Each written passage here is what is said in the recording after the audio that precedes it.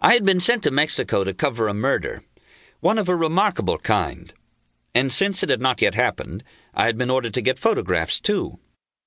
I was therefore burdened with unfamiliar gear, a large carrying case of Japanese cameras, some of which could photograph swift action occurring at a distance, and as my rickety bus trundled across central Mexico, I wondered what I could do to protect these cameras if I followed my inclination to walk into the city from kilometer 303.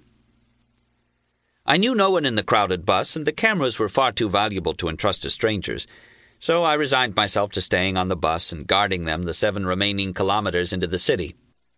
But as we approached kilometer 303, the inchoate longing that had always possessed me at this curious spot in the highway surged over me with terrible force, and I was tempted to jump out and leave my cameras to chance.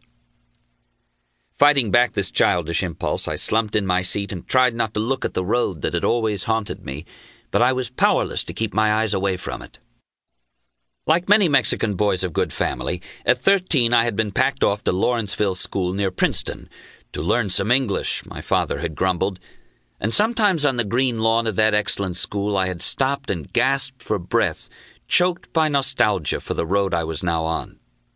Later at Princeton, where there were also many young men from Mexico, I would sometimes seek out boys who had known this area, and I would ask haltingly, "Have you ever seen anything lovelier than the view of Toledo from that gash in the hills where the road winds down from kilometer 303?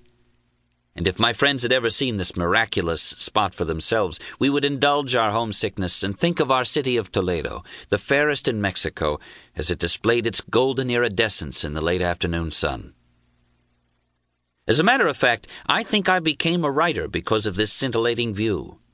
It had always been assumed by my parents that I would graduate from Princeton, as my ancestors from Virginia had been doing since 1764, and that I would then take 1 year of graduate work in mining at Colorado and return to the silver mines of Toledo, which my family had been operating for many years. But all this changed in my junior year at college, when I wrote a prize-winning essay that occasioned much favorable comment among the English faculty. It described the view of Toledo from a point just beyond kilometer 303, as it might have been seen in sequence by an Aztec district governor in 1500, by Cortés in 1524, by a Spanish priest in 1530, by a German traveler in 1660, by an American mining engineer in 1866, that would be my grandfather, and by General Gursa in the Revolutionary battles of 1918. Actually, it is not correct to say that I wrote this essay that was to have such influence in my life.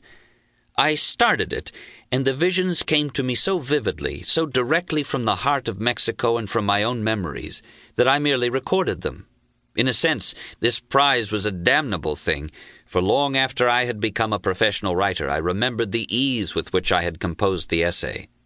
And I was never again to experience that facility. But the visions I conjured up that day have lived with me forever.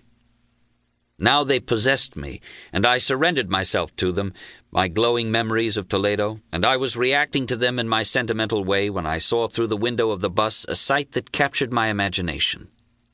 2 young Indian women wearing leather sandals, rough cloth skirts, and bright shawls, and with their hair in swaying braids, were walking along the road toward Toledo.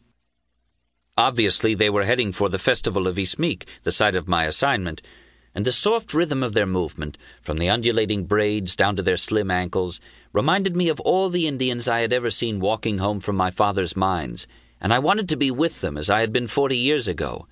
And I found myself impulsively shouting in Spanish, "Halt the bus! Halt the bus! I'll walk in from here." As the surprised driver ground down on his ancient brakes and as they squealed back in protest, I looked hurriedly about the bus in search of someone to whom I could entrust my bag of cameras. And it may seem curious to a typical American who might have a prejudiced view of Mexico, but I could hear my Mexican mother saying, "In other parts of Mexico evil men may steal now and then, but in Toledo we have only honest people." Deciding to rely on her judgment, I quickly studied my fellow passengers to identify someone I could trust. I saw in the rear an unusual-looking fellow who was watching me with aloof but sardonic amusement. He was about 25 years old, blond, quite handsome, and dressed in what young people call a pachuca sweater, that is, a huge, woolly, loose-woven affair that looked more like a shaggy tent than an article of clothing. It was much favored by Los Angeles beatniks who were infesting Mexico under one pretense or another, and had come to serve as a badge of distinction.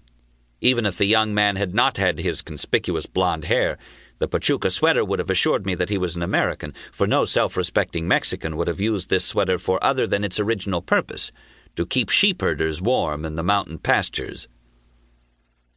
"You want somebody?" the young man asked, leaning slightly forward. "I wanted to hike into town." For some unaccountable reason, I added, "the way I did when I was a boy." "Memories?" the young man asked with amusement. He reached out with an indolent gesture to indicate that he was willing to carry my case, and assured me, "I'll sort of—" His voice trailed off. At this moment, an older man seated behind me intercepted me as I started passing the cameras back to the American youth, and in excellent Spanish asked, "Aren't you John Clay's son?" "I am," I replied in Spanish. "I thought I recognized your father's bearing. You want me to look after the cameras?" I considered the question only for a fleeting moment, during which I compared the undisciplined young American lounging in the back in his ridiculous Pachuca sweater with the Mexican businessman in his conventional dark suit. In Spanish, I said, "I deem it an act of kindness if you took care of them for me." Thus the motion of my arm, originally directed toward the young American in the back seat, was easily diverted in flight, as it were, to the Mexican closer at hand. To the American I apologized. "He'll know where to deposit them." The young man laughed, insolently, I thought. With 3 chopping movements of his palm, as if delivering karate blows, he dismissed me.